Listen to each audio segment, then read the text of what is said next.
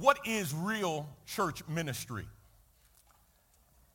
Whether we like it or not, we have been forced to ask and answer this question as a result of the pandemic and what it has revealed regarding the veneer Christianity that many have been practicing.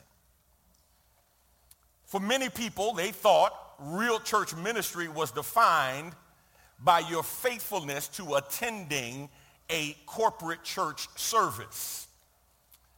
They saw their faith defined by how often they came to a campus or how often they came to a building, not understanding that when the New Testament speaks about real ministry, it's not about coming to church to have church.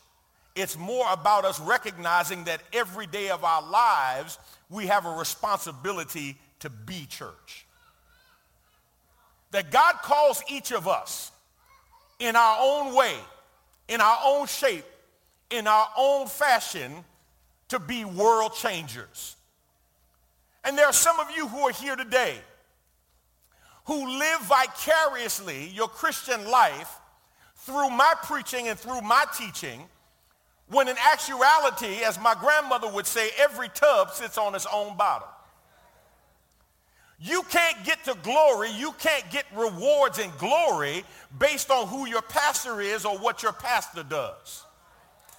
Each one of us has a sovereignly given responsibility to be the salt and light in the world that God has called us to be.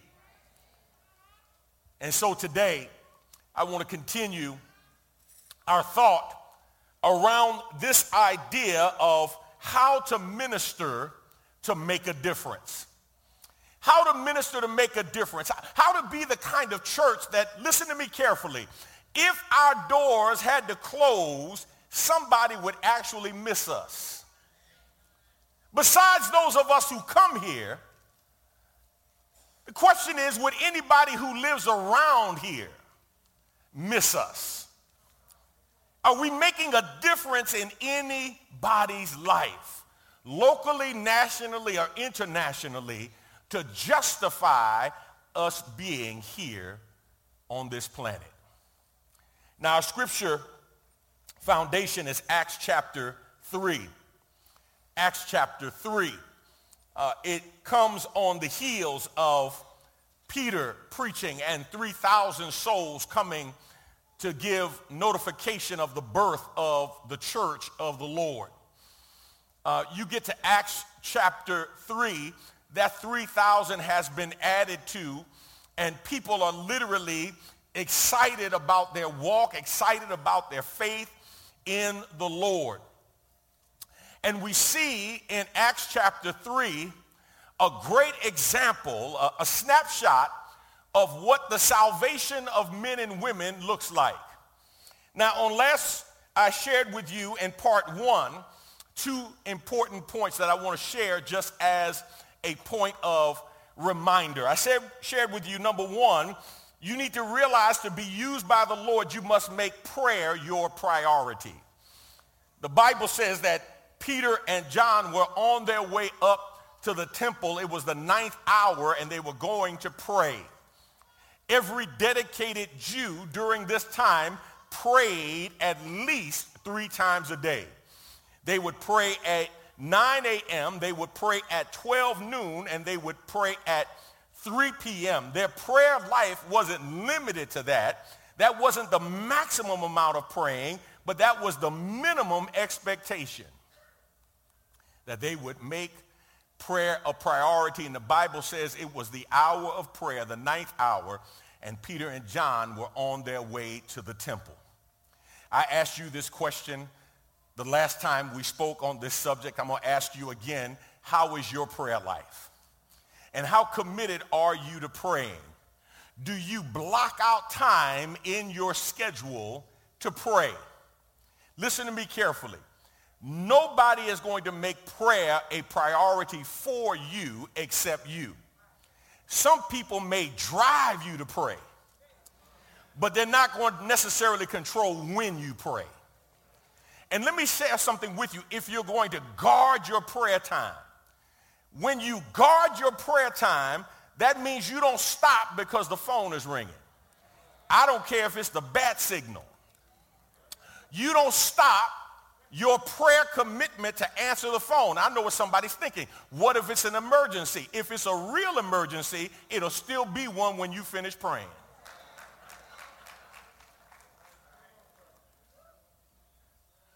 You don't stop because somebody's going to get mad if you don't answer the phone. Let them get mad. And then you can pray about them the next time you pray. You have to make your spiritual growth, your spiritual maturity, your spiritual journey, your priority, because nobody else is going to do that for you. Second thing I shared with you is you need to realize the Lord wants to work through you to change lives. Acts chapter 3 records the first miracle of the church, and God demonstrates his power to change what was previously unchangeable. And there's two powerful principles that come out of this story. First, that the power of Jesus is still alive. Remember, he died, he was raised from the dead, and now he has ascended into heaven. But it was important for people to know that the power of the Lord, the same power that raised him, was still available and was alive and well. Second thing related to that was not only that the power of the Lord was still around, but that God wanted to work through his followers with the power of God. In other words, here's what the Lord wanted you to know. Not only is the power of the Lord still available, but I want to work through you. I want to use you. Now, I know what some of you are thinking. Some of you are thinking, me? Like, God, you sure you won't use me? You know how messed up I can be, Lord? And the Lord says, absolutely. That's why I'm going to get the glory when you let me work through you the way I want to work through you. Because when people see me working through you, they're going to know it's not you. They already know you. I'm going to work through you, and they're going to say, that must be God. It must be God. There's a God somewhere. And you have to make a basic decision. Here's the basic decision you have to make. Are you going to add value to people's lives? Or are you going to take value away from people's lives? Jesus always added value. He always added value to people. And you want to be that kind of person. Today I'm going to share with you the first point. I don't have time to get through both of them. But in part 2 today, I want to share with you the first thing. If you're going to minister to make a difference, you must believe a person's life will be better with Jesus than without Jesus. You must believe a person's life will be better with Jesus than without Jesus. Verse 6, Acts chapter 3, the ESV translation says, but Peter said, I have no silver and gold, but what I do have, I give to you. In the name of Jesus Christ of Nazareth, rise up and walk. Peter had no silver, no gold, no money, no material goods. Now, for anybody that is sitting at any place begging, that's a bad combination. If you drive by right now and find a person on the corner saying, we'll work for food, holding a sign, and you roll down your window and say, I have no money, no silver, no gold, and no resources to give you, they're going to probably look at you and ask, why did you even roll your window down? Because at the end of the day, almost everyone in life wants more money. Every church and ministry wants more money to do more ministry in order to help more people. But here's what's interesting. How many times, listen to me carefully, how many times do you focus on what you can't do more than focusing on what you can do. I submit to you, my brothers and sisters, that the overwhelming majority of us major and value what other people can do more than we value what we can do. And we focus more on what we can't do than focusing on what we can do. See, we spend so much time focusing on what we can't do that we miss focusing on even what God can do. But the text teaches us that if you don't have something to give, listen carefully, you still have someone you can give. If you can't give stuff, you can still give the Savior. Here's what the Lord wants you to understand. Peter gave the man what he had. He articulated what he didn't have, but he didn't stop there. He gave the man what he had, which turned out to be what the man really needed. Listen, you need to give what you have to help people where they are. And if you don't have anything to give, you still have Jesus. And watch this. Even if you have stuff to give, you still need to give Jesus. Do you understand? In the midst of everything that we do as a ministry, if we don't give the Lord, we're not doing the ministry that God has called us to do. If we gave away cars and houses to people with no Jesus, we would be missing our purpose in life. If we gave social services and legal support with no Jesus, we would be missing what God has called us to do. Somebody in here, here's what the Lord says to you. Do you realize that a person's life is better with Jesus than without Jesus? See, the truth of the matter is, God's not in the silver, and he's not in the gold. You know, there are people who think that because they have silver and gold that they have necessarily been blessed by God. And the truth of the matter is, the biggest sinner, the biggest hellion, the biggest devil in town can have money. The presence of money does not necessarily indicate the presence of God in a person's life. With Jesus, you have more than you think you have because there's something about the name of Jesus.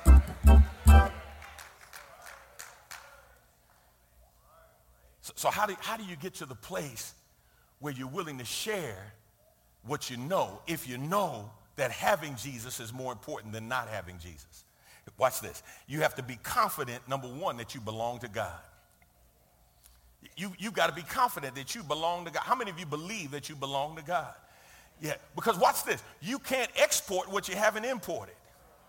You can't sell somebody something that you haven't bought yourself.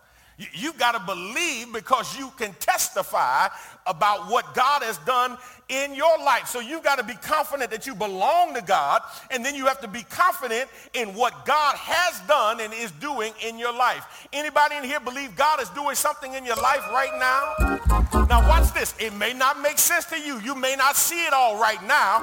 As the old song used to say, you may not understand it until by and by. But if you got a track record with the Lord, you can look back over your life and see some stuff that didn't make sense yesterday, it makes sense today.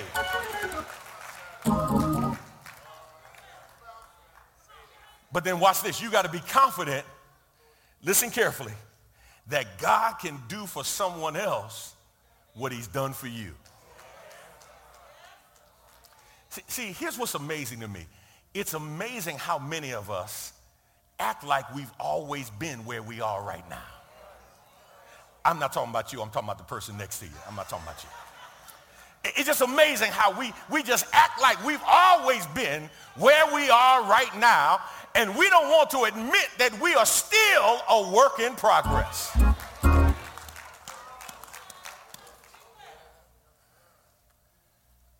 You act like you never cuss. Like, oh my God, I can't believe I can hear that. Like some profane words have never come out of your mouth. When the truth of the matter is you still cuss, thank God you cuss less.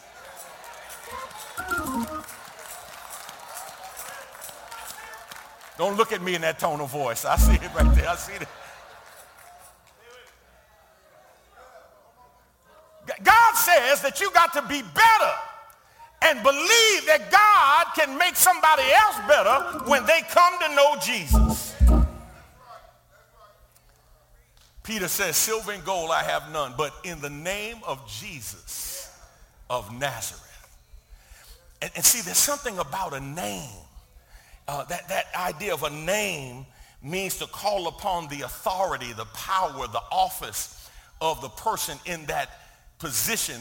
There's certain things that happen in certain places when you use the right name. When you name the name of Jesus, you got to remember all authority is in his name. Come on, the scripture says his name is above every name. At the name of Jesus, every knee will bow and every tongue will confess that to the glory of God, he is Lord. He says, use his name. Peter says, in the name of Jesus, rise up and walk. I don't have silver and gold, but I got Jesus. Because here's what he recognizes. Silver and gold can never bring permanent happiness, health, or wholeness. At best, silver and gold might bring the temporary, but it can never bring the permanent. Silver and gold might delay you going in the ground, but silver and gold won't keep you out of the grave. Yeah.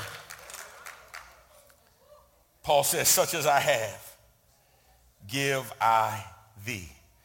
And this is our purpose for being on earth. This is our purpose for being here. Jesus came, Matthew 28:18. Look at what the text says. And spoke unto them, saying, all power is given unto me in heaven and in earth. Listen, our purpose for being on earth is to represent Christ and to share Christ's power with those throughout the world who need him most. Philippians 2, verses 9 through 11. Therefore, God also has highly exalted him and given him the name which is above every name, that at the name of Jesus, every knee should bow, of those in heaven and of those on earth and of those under the earth, and that every tongue should confess that Jesus Christ is Lord, to the glory of God the Father. Oh, I'm doing better on time than I thought. Let's go to the second point. Here's the second thing. Number 2, and I'm going to let you go. You must make a commitment to let people walk with you after you help them walk with Jesus. If you're going to have a ministry that makes a difference, if we're going to be a ministry that makes a difference, you must make a commitment to let people walk with you after you help them walk with Jesus. Watch what the text says. Go to verse 7. And he took him by the right hand and raised him up. Are you with me? Go to verse 8. And leaping up, he stood and began to walk and entered the temple, there it is, with them. Don't stop there. Go to verse 11. While he clung to Peter and John, all the people, utterly astounded, ran together to them in the portico called Solomon's. Now, there's been a major shift in this text. He was begging at the temple gate called Beautiful, but he's shouting at Solomon's porch. People walked by him at the temple gate, but they ran over to see what happened to him at Solomon's porch. And Peter backs up what he said by what he did.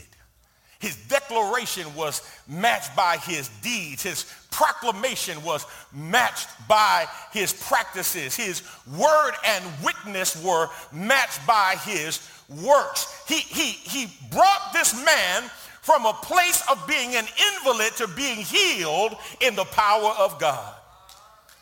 Here's what God wants to know. Are you willing to help somebody find their healing and wholeness for their life? Listen, every time I ride down the street, I ride by and see somebody living on the streets, homeless, and I'm not there to assess them. There's no moral judgment being cast upon them. I'm just literally reminded that they are somebody's child. And nobody starts off life being asked, what do you want to be when you grow up? And somebody answers as a child, I want to be homeless. I want to be a drug addict. I want to be a prostitute. Nobody starts off as a child dreaming at that as a life goal and aspiration. But how many of you know life happens? See, some of y'all acting like you always been saved. I understand. But the truth be told, there's a private side that you have that you don't want to be made public.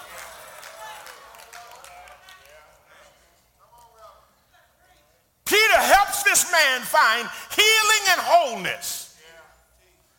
Because here's what he teaches us. The truth is, for many believers, it's easier to give money and walk away than to give Jesus and walk with the person you shared Jesus with. Some of y'all missed it. Let me say it again.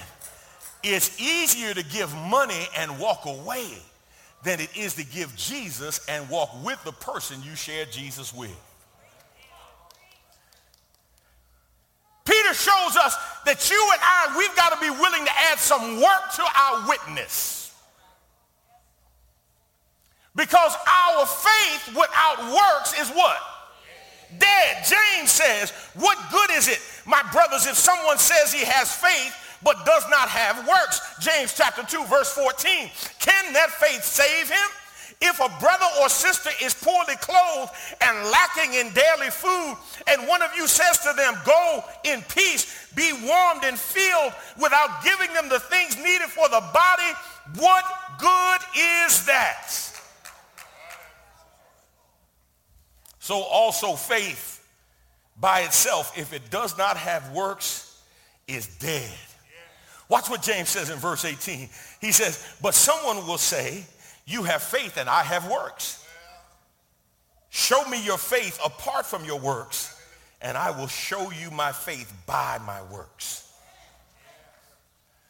Here's what Jesus says to you and Jesus says to me. If we're going to be a ministry that makes a difference, if we're going to fulfill our personal potential in the Lord, it's not enough just to see the needs of the world. It's not enough just to focus our attention on the needs of the world. We've got to do something. Now, watch this. It's interesting that the Lord lays out this almost symbiotic relationship between our part, the person's part, and his part. Stay with me. Verse 7, Peter took the lame man by the right hand. He reaches down, takes the man by the right hand, and lifts him up. That's faith. The man led him. That's trust. Jesus heals him. That's power. Let me put 50 cents in the meter because I may have to stay here a little longer. Peter reaches to the man where he is. Watch this. He doesn't require the man to move from where he is to come to where he is. He reaches to the man where he is. Based on his reach, the man trusts him, puts his hand in Peter's hand, and when the man puts his hand in Peter's hand, after Peter initiates the contact with the man, the power of God moves in the midst of that relationship. Here's all I'm trying to tell you. We've got to do our part, help people do their part, and then trust God to do his part. Let me see if I can make it plain. Let me see if I can help somebody. Because here's the mistake. Here's the mistake that we are doing in church today. In the early church, first century church forward, we defined the success of the ministry by its going capacity, its sending capacity. We are to send people into the hedges and the highways, right? We're to find people who are hurting where they are and take the gospel to them. But around 1000 AD, a shift occurred, and we changed our methodology from our sending capacity to our seating capacity. See, in the first century church, they didn't have buildings. They met in houses, and they met from house to house, and they defined their ministries by going. But once we started building buildings, we shifted from going and sending to waiting for sinners to come to us. And then we got mad when sinners stopped coming.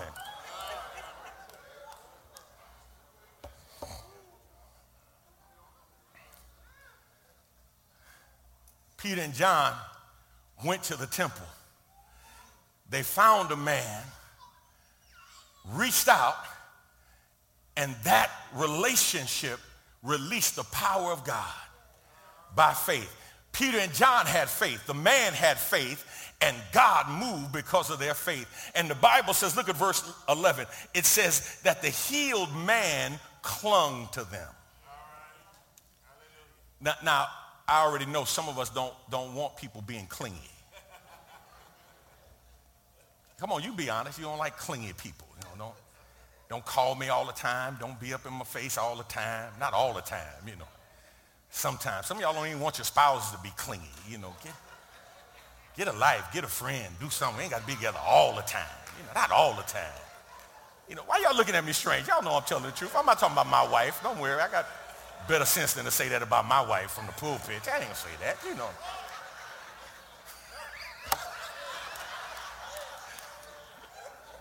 I love you, baby. You cling to me anytime you want, girl. Anytime.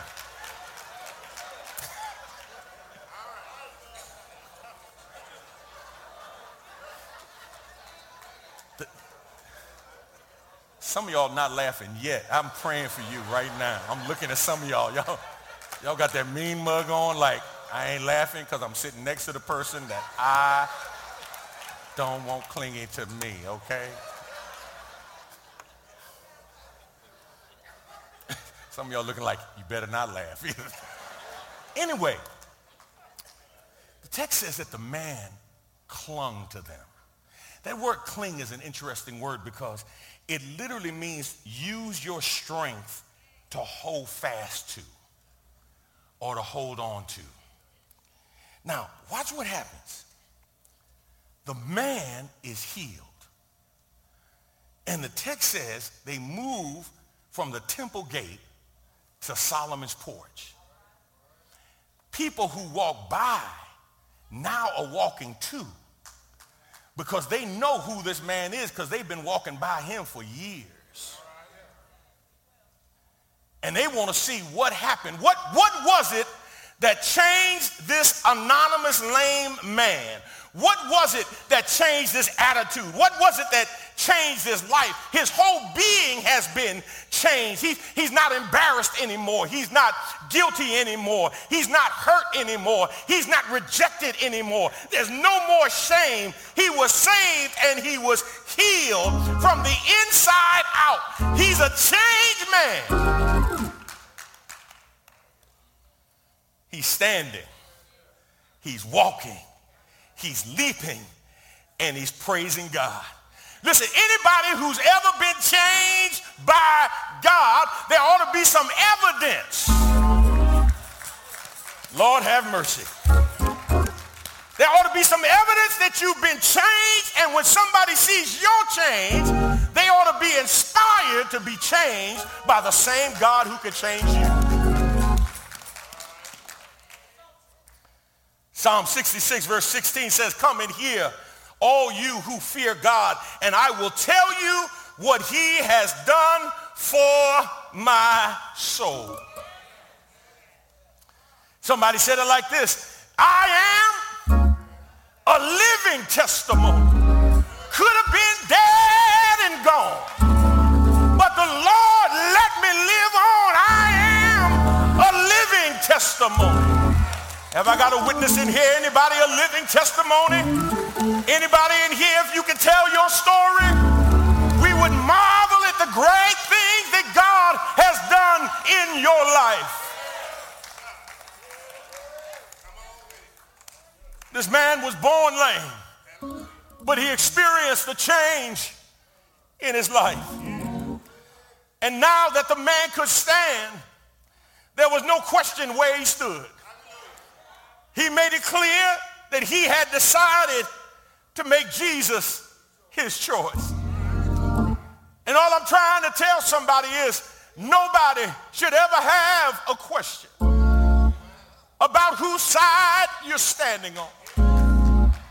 Yeah, don't be more ready to give money than you are to give Jesus. You ought to be willing to share your testimony, that you haven't always been where you are, that you've gone through the storm and the rain, that you've gone through hardship and pain. But thanks be to God, God has brought you out. Have I got a witness in here anywhere? Somebody in here right now needs to recognize it's time to make a stand for Jesus. But not only you stand, help somebody else to stand for him. It's time to stand with Jesus, but help somebody else stand with him. It's time to stand for Jesus, but help somebody else stand for Jesus. It's time to trust in the Lord, but help somebody else stand and trust in the Lord, because there's still power in the name of Jesus. Have I got a witness here? There's the power to bless. There's the power to change. There's the power to deliver. There's the power to heal. There's the power to raise you up. There's the power to turn your life around. It's time to believe that he's still able to love the suffering, to take care of the lost, and care for his own. Have I got a witness here? Yes, yes. There's a group of people who didn't get excited about this man's changed life because misery loves company. And some folk benefit from your bad situation. But don't stop moving because somebody gets mad at you. Keep on walking. Keep on following. Keep on trusting in what God is doing in your life. Yes, yes. Jesus is our advocate. He stays with us through the storm and the rain. His authority is unquestionable. His glory is undefinable. His joy is unspeakable. His judgment is unquestionable. His love is immeasurable. His power is unconquerable. His peace is unsurpassable. His truth is unshakable. His creation is unbelievable. His radiance is undescribable. His goodness is unimaginable. His presence is unmistakable. Have I got a witness here? His faithfulness is undeniable. His foundation is immovable. His mission is undefeatable. And his grace is inexhaustible. Yes! Yes! He is everything we could want. He has everything everything we can need. That's why we need to lift him up everywhere we go. Lift the Savior up. How to reach the masses, men of every birth. For an answer, Jesus gave the key. He said, if I be lifted up from the earth, I'll draw all men unto me. Oh, the world is hungry for the living bread. Lift the Savior up for them to see. Trust him and do not doubt the words that he said. I'll draw all men unto me. Lift the Savior everywhere you go. Lift the Savior for men to see. And he will draw all men unto himself. Yes, yes.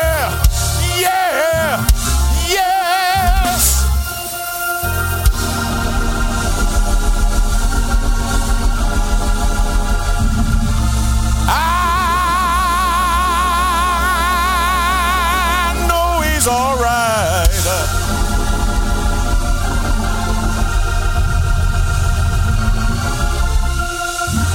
Y'all, I'm trying to stop y'all, but Lord have mercy.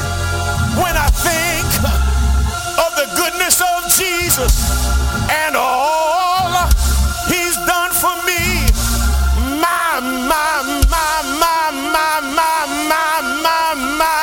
my soul, hey, my soul says hallelujah, hallelujah. I thank God for saving me. I thank God for keeping me. I thank God for making a way for me. Yes.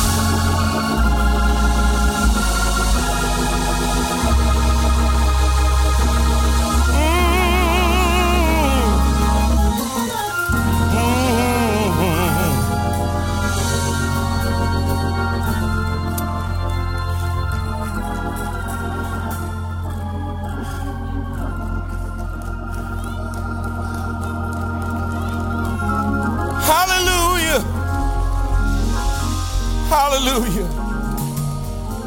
Hallelujah. Hallelujah. Hallelujah. You see the glory, you don't know the story.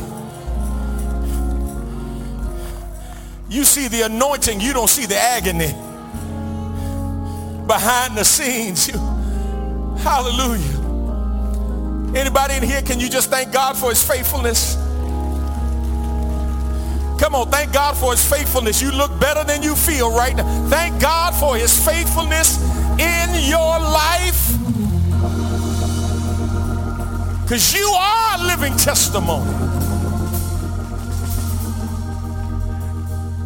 And a ministry that makes the difference does not focus on the accumulation of stuff, but focuses on the changing of lives. Meeting people where they are and walking with them from where they are to where God wants them to be. Even if you've got to let them cling to you. Even if you've got to let them walk close with you. Sometimes you got to protect them from some other folk. Come on. Sometimes you got some lambs that you might have to protect from some goats. Everybody in their family might not be happy to see that they're saved, that they're turning their life around.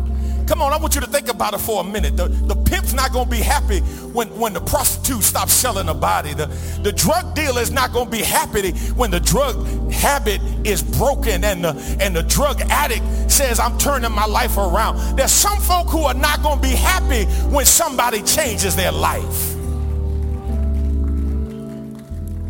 But we've got to be willing to walk with them, stand beside them, have their back to help them walk in Jesus, help them grow in Jesus, and help them become what God wants them to be. Come on, if you know I'm right, give the Lord a hand of praise in here.